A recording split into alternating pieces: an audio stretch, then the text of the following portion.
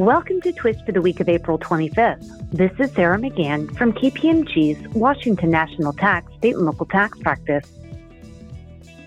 First up today is a legislative update on a couple of recently enacted state tax bills.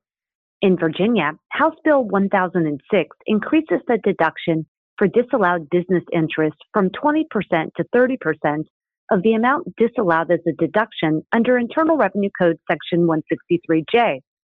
This change is effective for taxable years beginning on and after January 1, 2022. Another Virginia bill adopts a SALT cap workaround by allowing a qualifying pass-through entity to elect to pay tax at the entity level. Although the new law is effective for tax years beginning on and after January 1, 2021, the Virginia Department of Taxation has announced that it is delaying the implementation of the elective pass-through entity tax until at least October 15, 2023.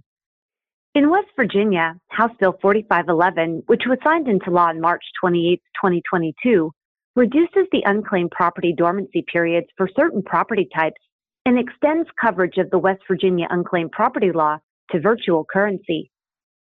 Finally, in sales and use tax news, a Texas administrative law judge determined that a minor league baseball team owed use tax on certain promotional items and services provided to attendees. The baseball team argued that the sale for resale exemption applied to its purchases of giveaway items and that the price it charged for tickets to its games included a charge for the souvenirs transferred to ticket holders. The ALJ rejected this argument on the basis that the taxpayer had not established that its ticket prices included a specific amount for the promotional items. The ALJ also determined that the taxpayer did not purchase cleaning and security services for retail to customers that attended its games.